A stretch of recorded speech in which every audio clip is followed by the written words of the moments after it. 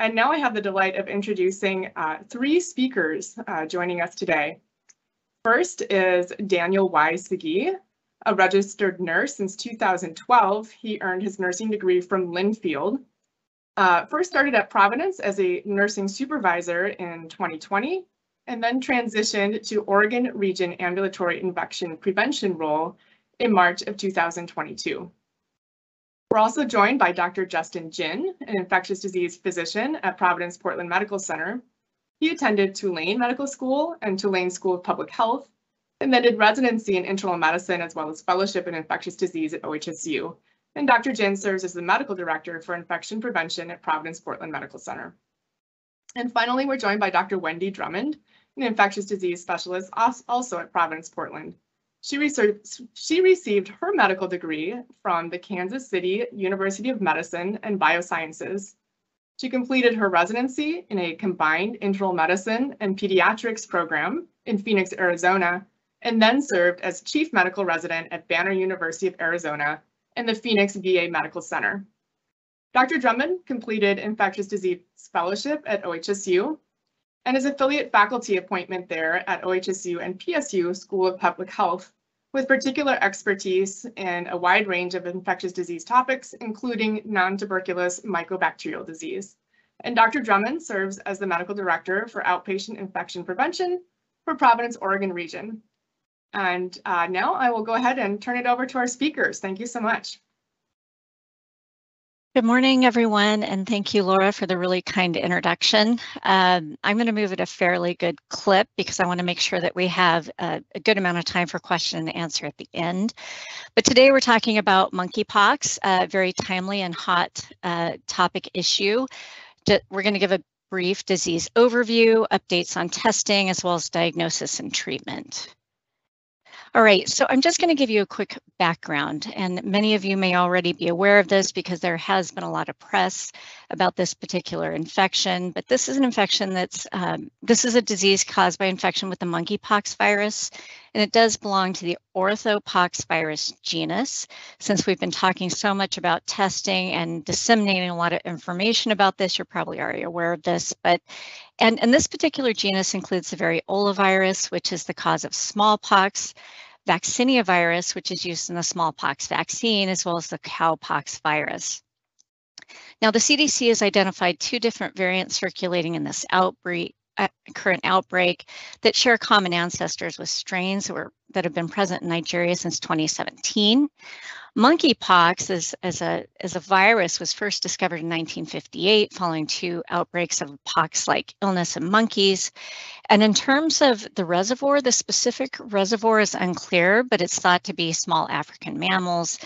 And then it goes from, and they think that this is probably rodents that then pass it on to primates and then gets passed on to humans. So the first human case of monkeypox was detected in 1970 in the Democratic Republic of Congo. And there's two different clades. The West African clade is most likely what's circulating now, and this is associated with milder clinical disease. The other clade from the Congo Basin is more transmissible, and there is higher morbidity and mortality associated with this particular strain. So the first case of monkeypox in the United States during the current outbreak was confirmed in Massachusetts in May of 2022. You probably remember this. It got a lot of press. And to date, most of the reported cases in the US and globally have occurred in men who report sexual or close intimate contact with another man during 3 weeks before symptom onset. I'm just going to give you a brief epi overview just to sort of set the stage. And interestingly, we committed to doing this talk probably 3 or 4 weeks ago, and the epidemic curve actually looked pretty different back then because we were still on that upward slope. This is from Our World in Data, and I think a lot of people have used this throughout the COVID pandemic, but you can see the slope of this epi curve really looks like it peaked probably sometime in mid-August, and then you see that the cases are slowly coming down. The total number of global cases, and I checked the website this morning, is logging in at roughly 53,000. This is really an example of the epidemic curve for US monkeypox case trends, and you can see it follows a similar trend. This peak over here, I think that was the week of 8/22. This was a peak of 870 cases reported that week. And we're seeing, in terms of total US cases, we're now at almost 20,000, 19,962. The cases reporting, or the states reporting the greatest number of cases include California, New York, Texas, Illinois, and Florida.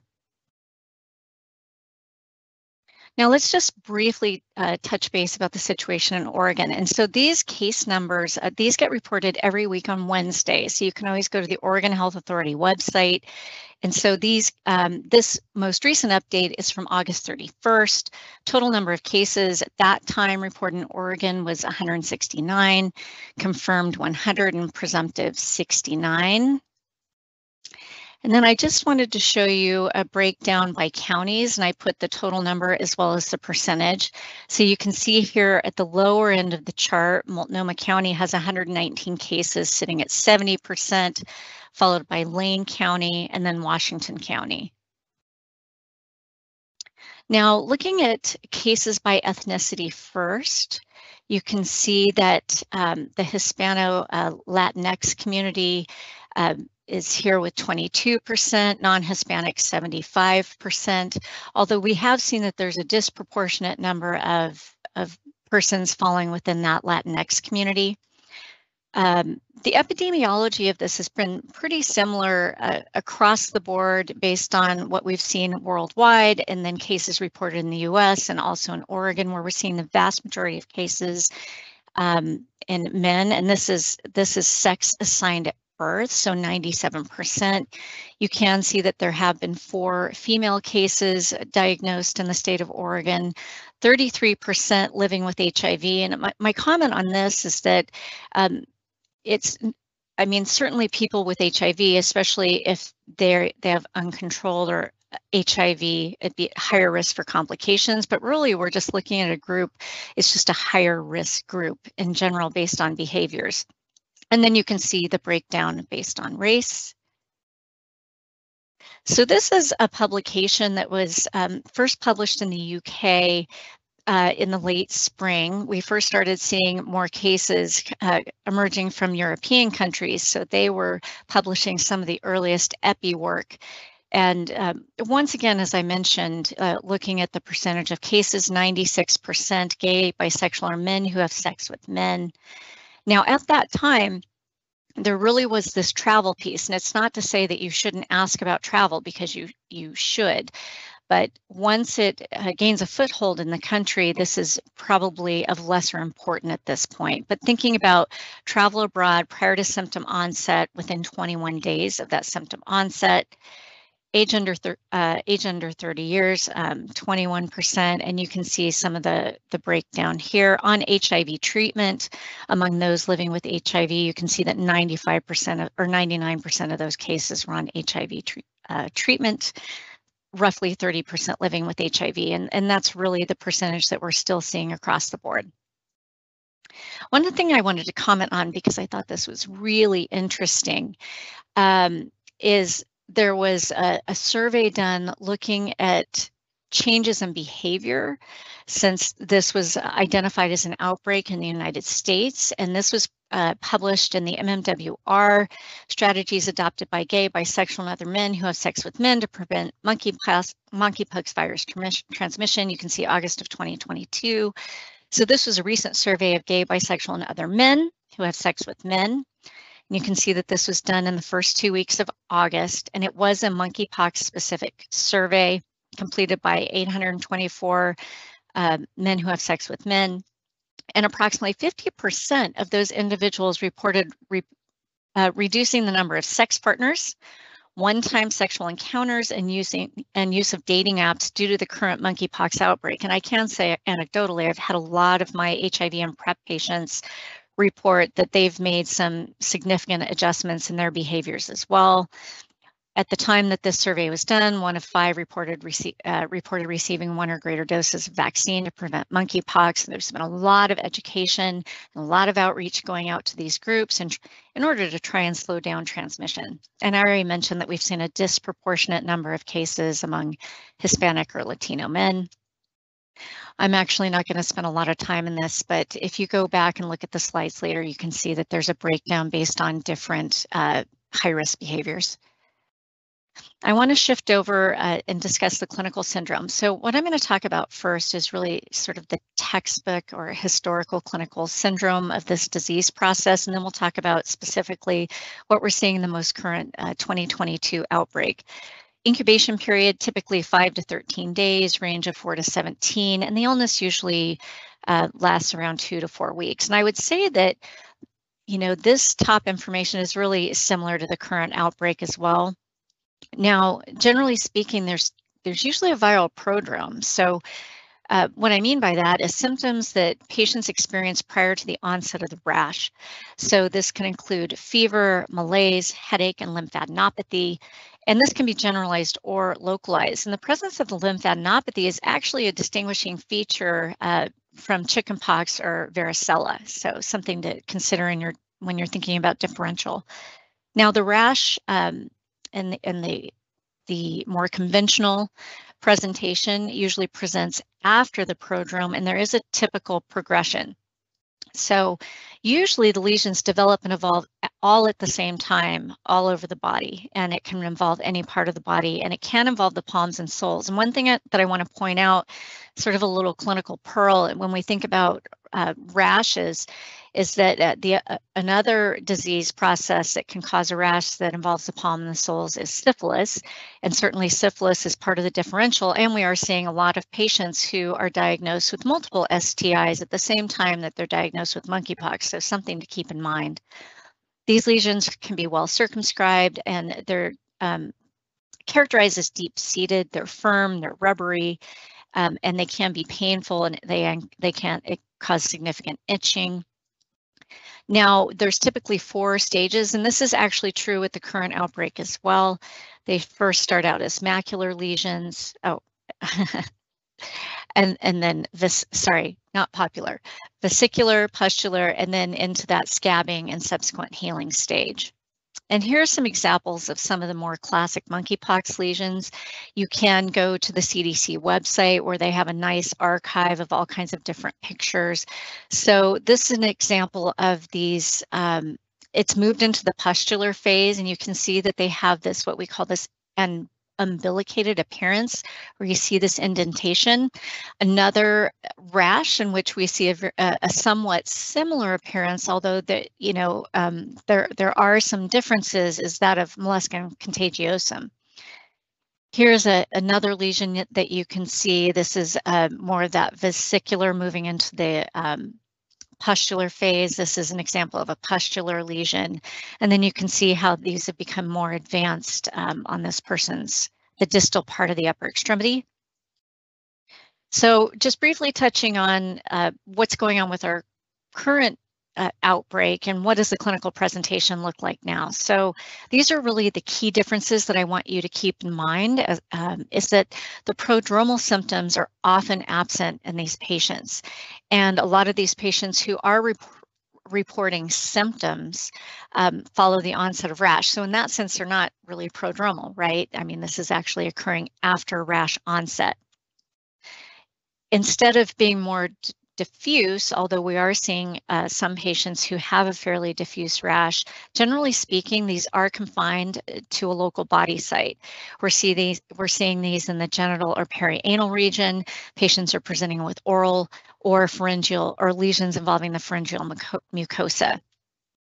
In contrast to the more typical presentation, they may not develop all at the same time in all body areas. And in fact, patients are reporting some patients will have oral mucosal lesions first, and then perianal, and then genital. So it's really all over the map.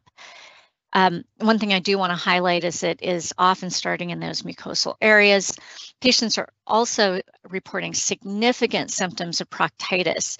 They're reporting significant anal rectal pain. Some patients have noted rectal bleeding. This may be associated more commonly with the ulcerative skin lesions as they progress over time. Some patients have had very severe pharyngitis and had secondary peritonsillar abscesses, so we can see secondary bacterial infections in these patients. So keeping that in mind, especially they can develop secondary cellulitis involving the skin lesions. And some patients have been hospitalized mainly for pain management due to this significant mucosal involvement. So that really speaks to the management of these patients. Now, you can always take a look at these slide sets later, but I also put the source down here. So at the very end of July, first week of August, there was this great publication, Thornhill 2022, New England Journal of Medicine. And these are just different examples of the lesions. And I encourage you to go to this publication, but specifically take a look at the appendix, because there are so many pictures of different lesions, the evolution of the lesions. I think it's really interesting how it correlates to PCR positivity and negativity, which I'm not going to spend a lot of time on, but I just want you to know that there's pictures within the article itself, embedded in the article, but there's a supplementary appendix that I really encourage you to take a look at. But I think it's nice that you can see the evolution of lesions over time, and these are just different perianal lesions. This is an example of evolution on the skin. So keeping in mind that it starts as the macular, vesicular, pustular, and then some example of oral lesions. And here's some lesions on the sole of the foot. And then just once again, just appearance of different types of lesions. So I really encourage you to take a look and familiarize yourselves with this. And you can see this characteristic umbilication, and just as they progress through the different stages. I already mentioned some of the complications, including secondary skin and soft tissue infections, peritonsillar abscesses. They can also develop pneumonitis. There have been some case reports of encephalitis, site-threatening keratitis. Mortality rates vary, although generally speaking, with this current outbreak and given the specific strain that's circulating, it is less invasive, and we've seen one case of mortality in this country, although they don't necessarily think it was related to monkeypox specifically. It was someone who had a diagnosis of monkeypox, who was severely immunocompromised, but they haven't reported all the details of that case yet. And speaking to that on this slide, so reported death in Texas. And then there were 2 cases of encephalitis in Spain. This was in individuals age 44 and 51 who were non-immunocompromised. So risk factors for more severe disease, and I suspect that Dr. Jen will speak to this in a couple of minutes, but anyone who's immunocompromised or has underlying or mild to severe immunocompromising conditions. The other thing I wanted to point out here is history of eczema, atopic dermatitis, or other acute exfoliative skin conditions, patients with psoriasis, young children under 8, and lesions in the face and eye. So thinking about, okay, who are the individuals do I need to get involved with this patient's care? Thinking about ophthalmology, for example. And this is just that brief research summary of that Thornhill article that you can refer to later. And this just, once again, this is looking at 528 cases in the United States, and this breaks down the different clinical characteristics. And I've really sort of highlighted this before.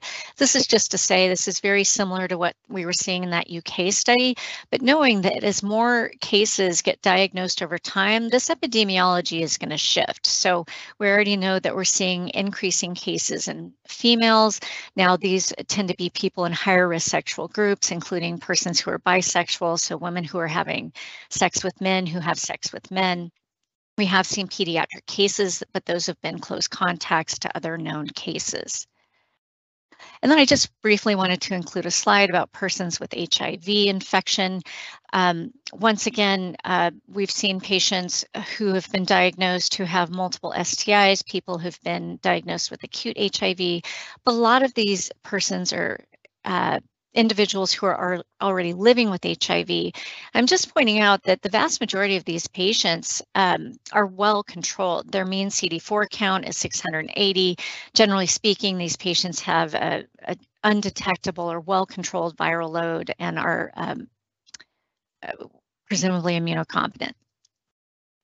Now, in terms of transmission, I've referenced this already, but generally occurs through contact with bodily fluids, wounds on the skin or internal mucosal surfaces, respiratory droplets, or contaminated objects. And here's the nitty-gritty, right? Direct contact with infectious rash, scabs, or body fluids, respiratory secretions. So this isn't COVID, folks. This isn't, there is potentially aerosolization. However, it's really respiratory secretions during prolonged face-to-face contact, intimate physical contact, such as kissing, cuddling, or sex, touching items previously touched the infectious rash or body fluids, and then placenta, so vertical transmission in pregnant women. And then potentially inadequately cooked meat or products from infected animals, but this is really what we're seeing in persons who've traveled or in Africa. We've already talked about most of this. I would say that one thing I want to emphasize is that patients are infectious once symptoms begin, so prodromal or rash, but keeping in mind with this current outbreak, primarily seeing the rash first, and these individuals do remain infectious until lesions form scabs. Scabs fall off, and there's a fresh layer of skin that's formed. I think I'm going to move on from this, but this is just looking at a study that was published back in 2019, just looking at the human-to-human transmission that's been well described. Secondary attack rate can be as high as 8%, but it really depends on the specific strain. So diagnosis and differentials. So if you have a person who's calling or presenting to clinic, I've had some of my PrEP patients sort of sneak in for a PrEP visit, but really the reason that they're there is because they have new lesions that they're concerned about. Please, please, please, please, please ask lots of questions and complete a sexual and travel history for the last 21 days. The other thing that's really important is to conduct a very thorough skin and mucosal examination, and you need to look in really all orifices, please, genital, anal, oral, and you need very good lighting. There may be lesions that they've been very dismissive of, or maybe it's something and you want to make sure that you get a good look at it. And then there's just a really broad differential for the rash, and especially in this patient population, as I've referenced before, thinking about other concomitant sexually transmitted infections, including syphilis, any of these STIs that can also present with skin lesions. Now, varicella zoster is not conventionally considered an STI, of course, but just thinking about the rash presentation, herpes simplex, molluscum contagiosum, LGV, which is caused by chlamydia. And what we do encourage you to do is screen for these other STIs. You're probably going to want to empirically treat for a lot of these things, even pending results, depending on your clinical suspicion for other STIs. And also, there have been some persons who have also been diagnosed with acute HIV, and that can present with a macular rash, but just keeping that in mind. Testing for suspected monkeypox. Well, who to test? It's not everyone with a rash. So once again, this is why we want you to really familiarize yourself with what this rash looks like in the different stages. Really thinking through what an individual patient's risk factors are that we've already reviewed. We want a reasonable threshold for testing, okay? Recommended specimen is a skin lesion material. A swab from any part of the body is acceptable. You do not need to unroof the lesion. We do recommend that you swab vigorously to collect an adequate sample, as this helps you collect enough DNA to be detected. And that concludes my section of the presentation.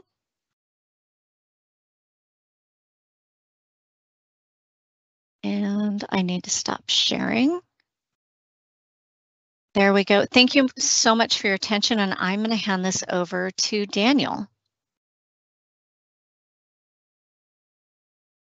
Good morning. Just as a reminder, I'm Daniel Wise-Segee. I'm the ambulatory or outpatient infection preventionist for the Oregon region. So we're going to go over a little bit more about what do you do when it lands in your clinic, because I have generally been the touch point for most locations when this has come up. So I have helped a number of folks kind of guide them through the process of what to do, what do we wear, and what happens next. Those tend to be the questions I field most commonly.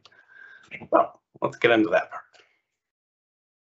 first and foremost, PPE tends to be the question that we tend to lead off with. So standard stuff we already have is completely adequate. So we have gloves, we have gown, we have eye protection, and an N95 mask, cap, or PAPR, or equivalent. The other question that usually follows that immediately is, what do I do now afterwards? They've had a gown, they've been in a room, like what do I need to do? The upside here is that monkeypox as a virus is actually weaker or more fragile compared to coronavirus. So it's actually easier to clean and get rid of. All the products that we have that work for COVID will also work for monkeypox virus as well. As Dr. Drummond spoke to before, the fomites of concern really are items that touch a person's body either fully or partially. The things most concerning are going to be linens, towels, patient gowns if they spend time in them, things that are soiled and potentially come into contact with the discharge from those specific lesions. But again, the main items of concern here are the porous surfaces. So less concerned about incidental contact from clipboards, pens, things of that nature. They're not absorptive surfaces really, compared to what we would be more concerned about, the things that really do touch a whole person's body and also have the properties where they could absorb some of those bodily fluids and then kind of hang on to them for a while. Main thing to note here, at least as far as laundry is concerned, is that there is a concern that if someone has shed either scabs or other pieces of their skin into a patient gown, that should be gently put into a laundry bag as opposed to, no big fluffing out. That would be undesirable. You want to make sure that you sequester this laundry in a gentle manner into a bag, and then it can go through your regular laundry process for soiled linens. Again, a lot of the impetus here is to avoid potential aerosolization of skin particles or scab particles, especially if they've been in for a vigorous swabbing, as is required during the specimen gathering. You do want to try to limit any process that might kind of bring that dust up as much as possible. Dr. Drummond thankfully also covered this a bit, but I'm going to hammer it home because these are the notes that I read. Got to make sure that you ask the questions about exposures to known cases, especially. That is your number one risk factor right off the bat. Have they come into contact with someone who they know who has the lesions, or in the events that we're dealing with more frequently, do they know someone that they have had a sexual encounter with has had a sexual encounter with someone who might have lesions? Because a lot of times these networks are very close-knit, but they do involve more people than you would initially expect. The other piece of it, as we went over before, is making sure that you do fully examine the body for lesions, especially oral, rectal, intraanal lesions. They're not obvious in the first place. Some folks can have those lesions and not be aware of them in the first place. And in particular, too, here, really going into the sexual history, especially. So if the patient is someone who engages in unprotected sex, how often, when was the last time, who are they having sexual encounters with, and are they able to contact any of these partners to ask or inform about these potential STIs that they are then going to be diagnosed with? And at least a couple of different encounters that I have been a part of, patients were able to immediately text or reach out to previous partners that they had and find in that moment that person was being treated for monkeypox right then and there. So it was an easy loop to close at the moment, but you have to ask the questions to find out. And in particular, too, detailing the type of exposures that they are having is really helpful to determine where the risk factors are going to lie and if there are more potential people in this loop that need to be made aware of this potential exposure. Getting the samples. So first and foremost, no cotton swabs. They are not accepted whatsoever. And as Dr. Drummond pointed out, unroofing lesions is unnecessary. And in some cases, this can be extremely, extremely painful. So that is not going to win you favors, at least when you're trying to get your sample either way. First and foremost, too, we have had a number of situations where there have been a variety of questionable appearing lesions, and rightly so. Providers want to swab a couple of them because they're concerned they might be other co-occurring STIs. And in that case, you do need to be very diligent about labeling all of these different samples as you are gathering them, both so that you can keep track of which thing you were concerned about at the time, but also these If they are sent to the lab not specifically labeled and or categorized, you're going to trigger a lab exception that's going to delay processing, and it's going to delay the lab processing time from LabCorp, who processes the majority of our monkeypox samples currently. It's only going to push that turnaround time out even further, which is not fun for anyone involved at all. Big clear note, LabCorp thus far will always accept a swab sent in a dry, sterile urine specimen container. Everybody should have those at any location of any kind. Those are just standardly ubiquitous. UTM and VTM transport tubes, so the things we most commonly would use for cultures or other samples, those are also acceptable. However, I will note that specifically there is a single brand that LabCorp has an issue with, where they have some sort of reference results mismatch for their equipment, where they will not accept the Merit Medical Cultura tubes, but otherwise they will accept any of the other tubes currently in use. And as always, you can always fall back to the sterile urine specimen container. That one will work regardless. Patient disposition. So one of the big things we're seeing here especially is that because these results are being run out of a commercial lab that we're connected to, those positives are being sent to the state before we even know that their results are done processing. So you do need to prepare your patient that if they have a positive result, they're likely going to be contacted very quickly by the local county health department the moment that those results are pushed to them from the commercial laboratory service. So I've definitely seen a number of encounters where patients have contacted us to let us know that they were positive, and we hadn't even seen the result back yet, because that's just how Johnny on the spot LabCorp is with doing their mandatory reporting. So it's important to let folks know that, also because you do want to make sure that you have contact methods for your patient hammered out prior to when you need to reach out to them to let them know. Especially in the case of the health department, they're going to want to be able to do contact tracing and discussions with patients, and they need to be able to do that in a timely manner just to save everybody more headaches. Right now, the quoted time, at least from LabCorp, is around 3 to 5 days for processing, although that's really pushed out to potentially 7 to 10. In practice, from what I've seen, having tracked the majority of the results that actually come through, it's more along the lines of between 4 and 6 days. Keeping in mind, too, that if someone is being screened for monkeypox, this should mean that they're isolating at home in order to prevent potential exposure to others. So do need to account for that in your work notes or other excuses that you would be signing off for folks. And also that ends the moment they get the result back and it's potentially negative. So upside for that. The other thing, too, to let folks know is that if their lesions get worse after they see you, there are options. So some folks have come in with just a couple lesions, not really that burdensome at the time, but it has escalated quickly thereafter. And a lot of folks kind of tend to, well, what do I do about it? While the mortality for this is extremely low, it's not comfortable. So it's not necessarily a condition that you would be happy to leave people to enjoy on their own at home, especially when we have options to deal with it, or options where if it really is particularly painful and or is threatening sense of sight, nose, mouth, airway, there are options. We have treatment. Dr. Jim will be speaking more about that right after this. Don't forget, if you're not sure, you can ask. That's what we're here for. I always am happy to field questions when it comes to monkeypox at this point. It's been my #1 topic of conversation for the past month. So that's what I'm here for, as are we all. So I'll hang it over to Dr. Jim.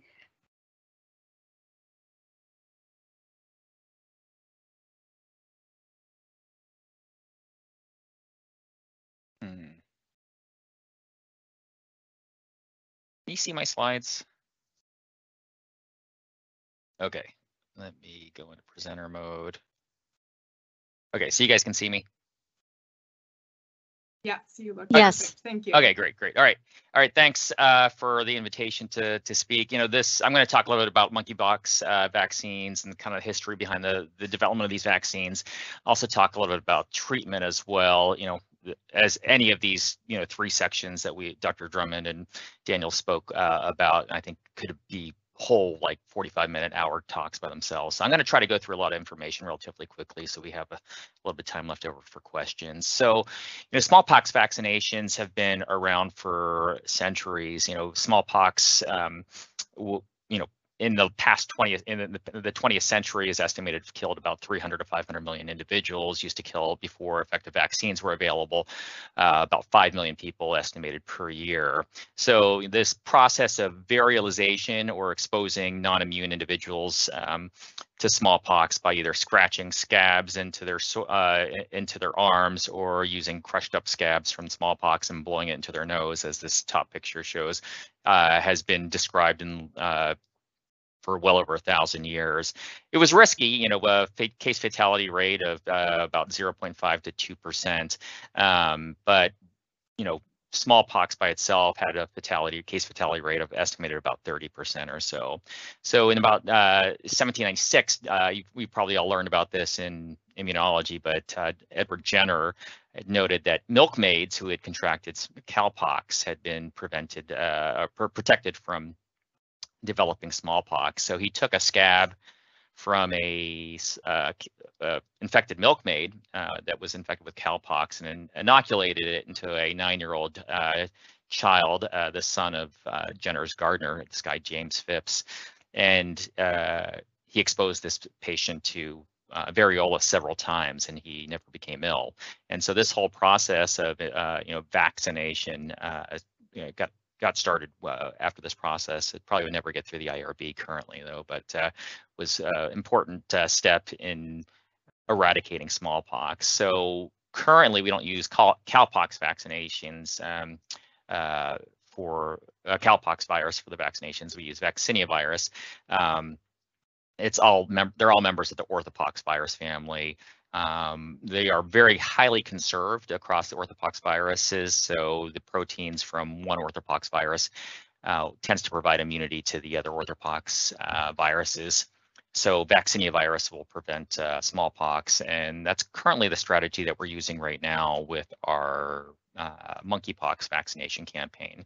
Smallpox was eradicated in the early 1970s, but there was also concern that the Soviet Union had been producing large amounts of smallpox for biologic weapons program, and there was always a concern for possible terrorist threat, especially after the fall of the Soviet Union. So in 2004, there was the Project BioShield that was started by the U.S. government. The older vaccination, DryVax, was being removed from the strategic national stockpile, and the U.S. government had come up with this agency to try to come up with strategies to defend against certain types of terroristic attacks, like biologic, chemical, radiologic attacks. So the BARDA, Biomedical Advanced Research and Development Authority, was established under the DHHS to manage Project BioShield, and they were tasked with being the liaison between biomed industry and the government to develop drugs and vaccinations. So the first vaccine against smallpox to be developed under this was the ACAM 2000.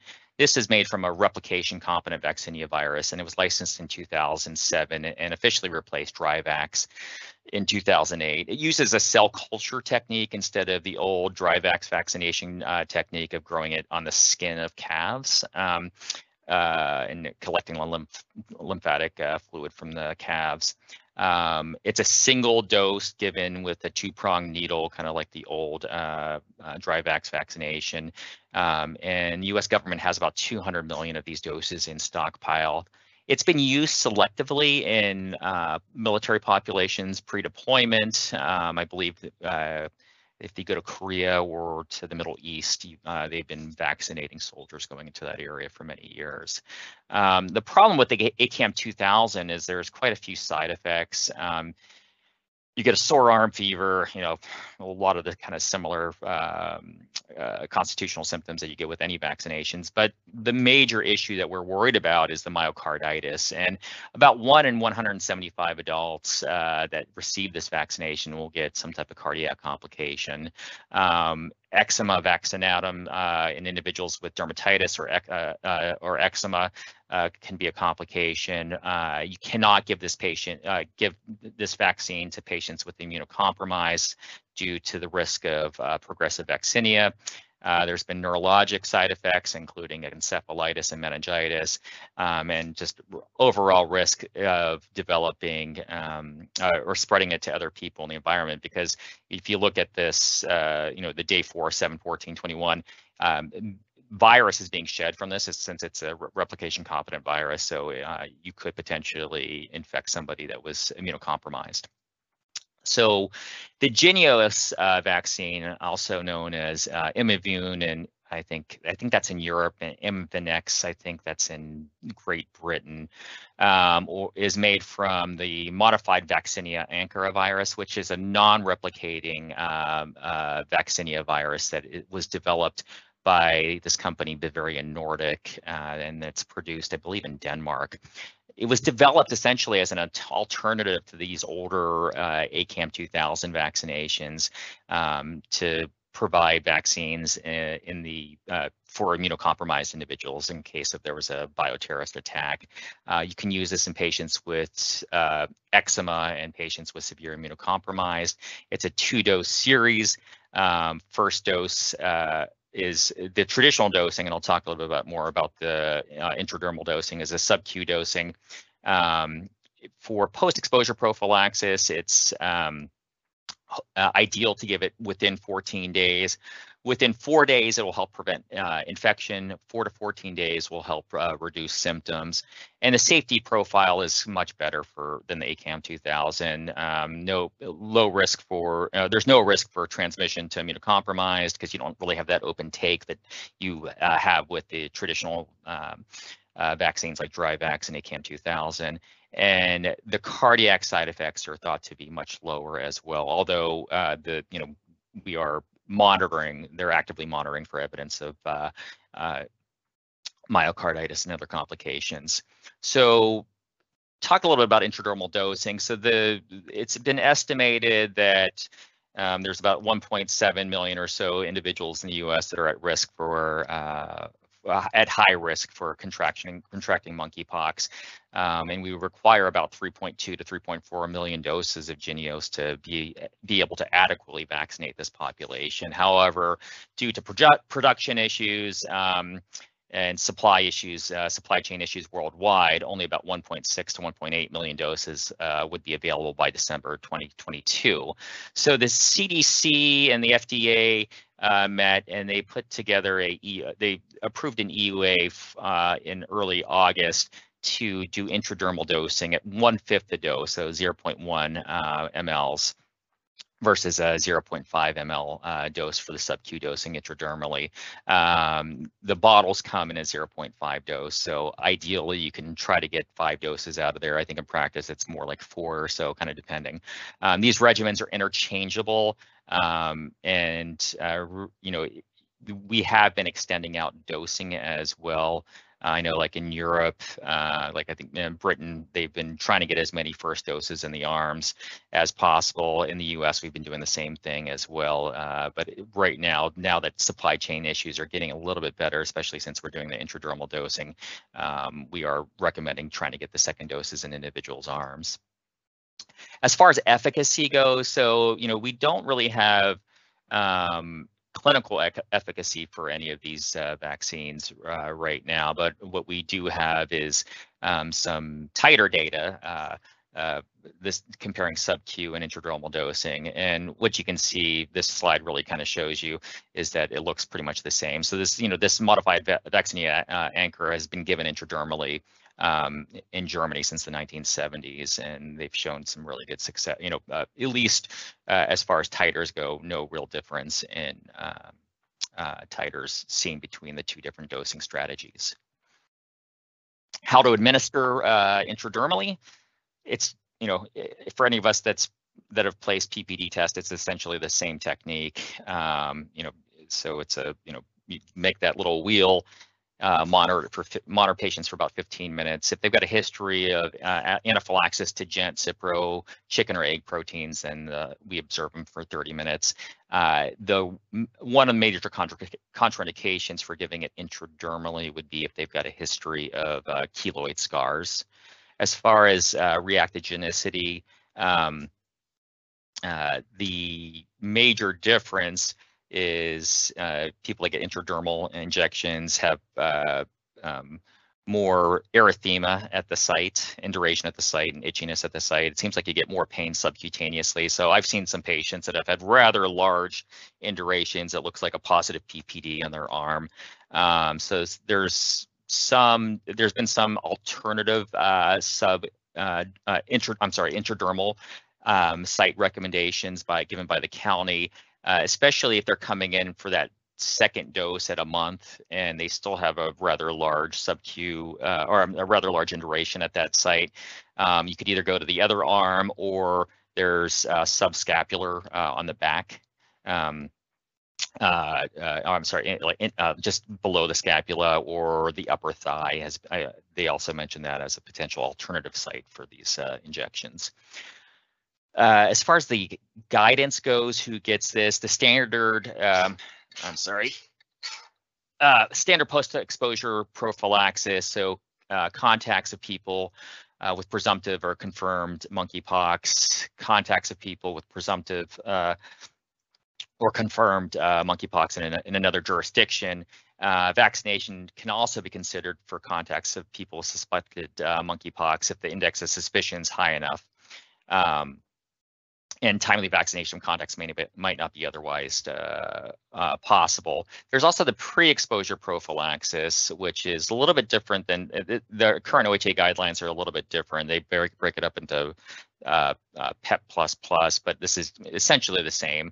Cisgender men, transgender women, and non-binary people who have sex with men and who meet one or more of the following criteria. So have had more than one sexual partner in an area, experienced a community transmission in the past 2 weeks, or have been diagnosed with a sexually transmitted disease or infection in the past 3 months, or taking HIV pre-exposure prophylaxis, or living with HIV and meet criteria A or B.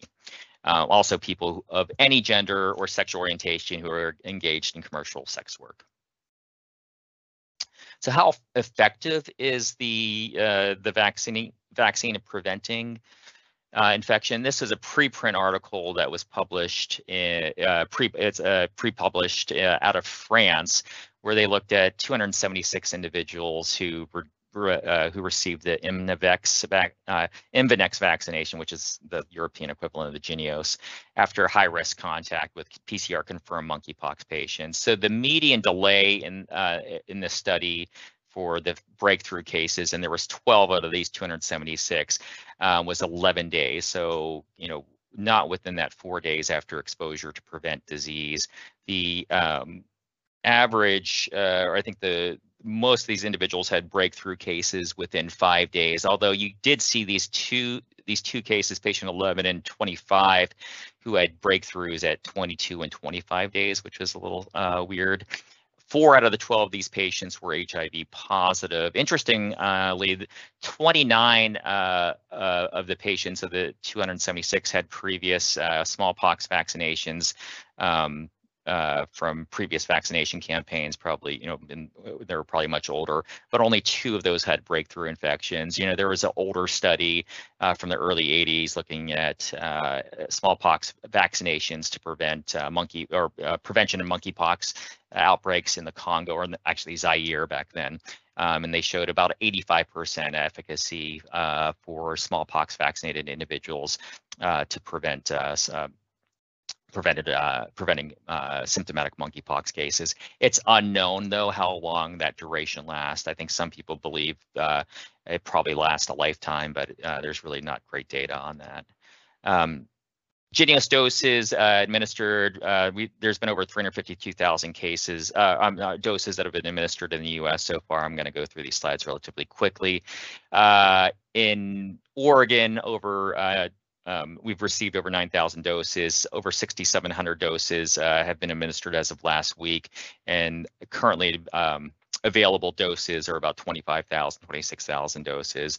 And if we use our doses, we could potentially get more allocated by the CDC. Currently, the Providence has opened up a Jynneos vaccine clinic. It was last week.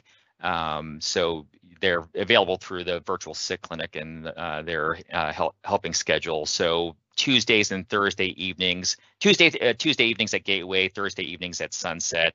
And this is the number for VSC. If you are an employee that has a high risk exposure, so if you're not wearing proper PPE and come in contact with a known monkeypox case, then you would contact Caregiver Health Services to get post-exposure prophylaxis. This is a good website. This is a good resource for the Jynneos vaccination. It goes through, it goes through all the different administration techniques and what to do if you have an error on administration. So I'll leave this up here, or it'll be in the slide set that you guys can take a look at later. Therapeutics, most people will recover, as been discussed by our previous speakers, but the main thing is pain control. If they have perianal lesions, stool softener, sitz baths, topical lidocaine can sometimes help as well. But tecovirimat or TPOXX was one of the drugs that was developed under Project BioShield, FDA approved for treatment of smallpox in adults and children under the animal efficacy rule. So animal efficacy rule, there was obviously no human challenge trials, but it has been approved for use in orthopox virus or smallpox.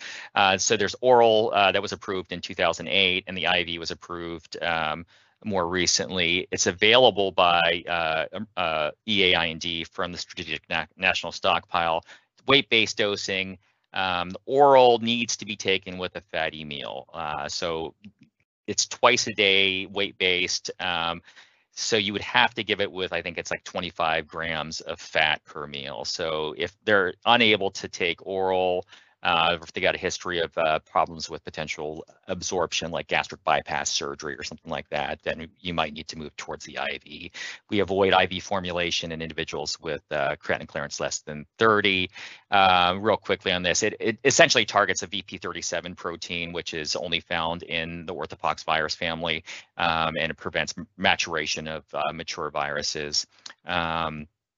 Indications, we talked a little bit about this. So severe disease, confluent lesions, encephalitis, hemorrhagic disease, or other conditions requiring hospitalization, high-risk patients, immunocompromised, peds, pregnant people, history of atopic dermatitis, if they're unable to take PO, secondary skin infections, and then ocular infections are going to be high risk as well, and then other areas where that might be relatively sensitive. So GU areas, perianal areas, if they're unable to defecate, then sometimes or having a ton of pain, then oftentimes they're going to have to get admitted to get therapy. TPOXX, we do have it available through the expanded access IND process. Virtual Sick Clinic is also managing this. And then there's paperwork that needs to get filled out. ID is always available to discuss high-risk patients, and the Virtual Sick will help with these intake forms. Efficacy, this was just published fairly recently. It was a case series at UC Davis. And it looked like people had very good response to therapy, very well tolerated, and did help with symptom decrease. Post-exposure prophylaxis, there's a couple trials going on right now, so I'm just going to go through going to skip this slide. Other therapies, there's a bunch of other therapies out there, but TPOXX seems like the most promising. So if you have questions on that, you can ask about those later. So I'm going to stop there so we can take a little bit of time for questions. Great, many thanks to all three of our providers. So much information provided. I think you answered many of our questions as we went along. I just want to point out, thank you to our librarian who has also provided a link to the Thornhill article there in the Q&A section, so feel free to refer to that. Perhaps a couple logistical questions. It's really wonderful to see the availability of the Virtual Sick Clinic being able to help with vaccination and also with treatment. Can you talk a little bit about logistics and timing of referring to them if you're seeing a patient in whom you have a medium level of suspicion as to whether this is actually a monkeypox diagnosis or not. Are you referring to therapeutics or for vaccination? I think a patient presenting with a potential monkeypox infection, should they be referred for further evaluation with the virtual sick clinic straight away, or try to handle within your own clinic? Well, I think most clinics should be able to do the testing. And so, virtual sick is available if the patient is sick enough and meets criteria for evaluation for TPOXX. So, if they're having just if there's a few lesions, then, probably our recommendation at that time would be to, have them swab, tell them to, monitor at home, isolate at home.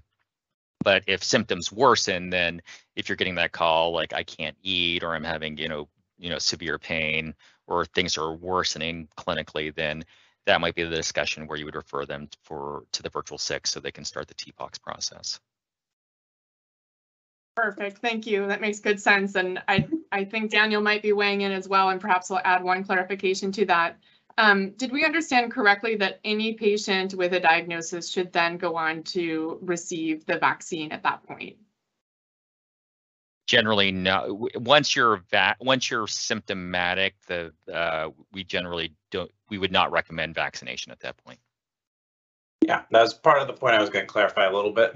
If folks have had an exposure, but they have not yet had an eruption of lesions, that's kind of the golden window where if you can get them scheduled through the VSC to get vaccinated, that will either potentially remove the eruption of lesions as the course of their illness or dramatically shorten the duration that their lesions are present. So if you can get them in that window of time, that's the best time to do it. If lesions have already erupted, that window unfortunately has closed for them and vaccination will not be as helpful. Then it's a question at that point of supportive care, unless TPOXX becomes then a potential option, and if their symptoms have advanced to that degree that might be something that is needed. It's thought that they're going to develop good immunity with disease. So, unlike other processes where we might say, yeah, go ahead and vaccinate them as soon as you can, these individuals will have pretty good immunity following infection. Perfect, thank you. And thank you for the materials that have been put together. I imagine those include information for patients who present and then wonder what to tell other people, including household contacts of their own, with regard to next steps. Any comments that you've had on that, of where we should go for those details, or any particularly important points to let patients know regarding their contact with others? So I could say that we've mostly been utilizing the resources that the Oregon Health Authority have put together for folks that have kind of detailed summaries about what does it mean if your doctor tells you that you're being tested for monkeypox. What does this mean for you? What should you be doing? It kind of outlines both the isolation piece of it. It also goes over a little bit of like, what are your risks of transmission? Like, what do you need to limit for yourself for potential cohabitants or friends and family that live with you at that same time? Those tend to be the resources we utilize because they're pretty well thought out, and they update them on a regular basis. They also are offering them in more than 14 different languages as well. So if language barrier is a concern, OHA, they got you covered for most of it. So. Perfect, thank you. Again, such a comprehensive presentation. We really appreciate not only the presentation, but all the work that you've been doing on behalf of all of us with this outbreak ongoing. We are just coming up to the top of the hour with 1 minute. I'll leave an opportunity in case there's any last thought from any of our presenters. Thank you to our audience, and we'll see you next week.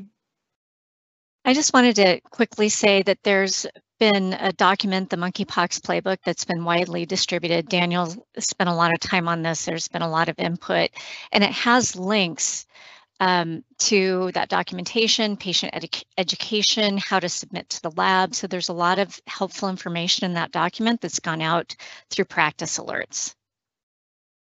Thank you very much. Yes, we have seen that document. And when we send our follow-up email regarding this presentation, would be a great opportunity to include that again. So thank you.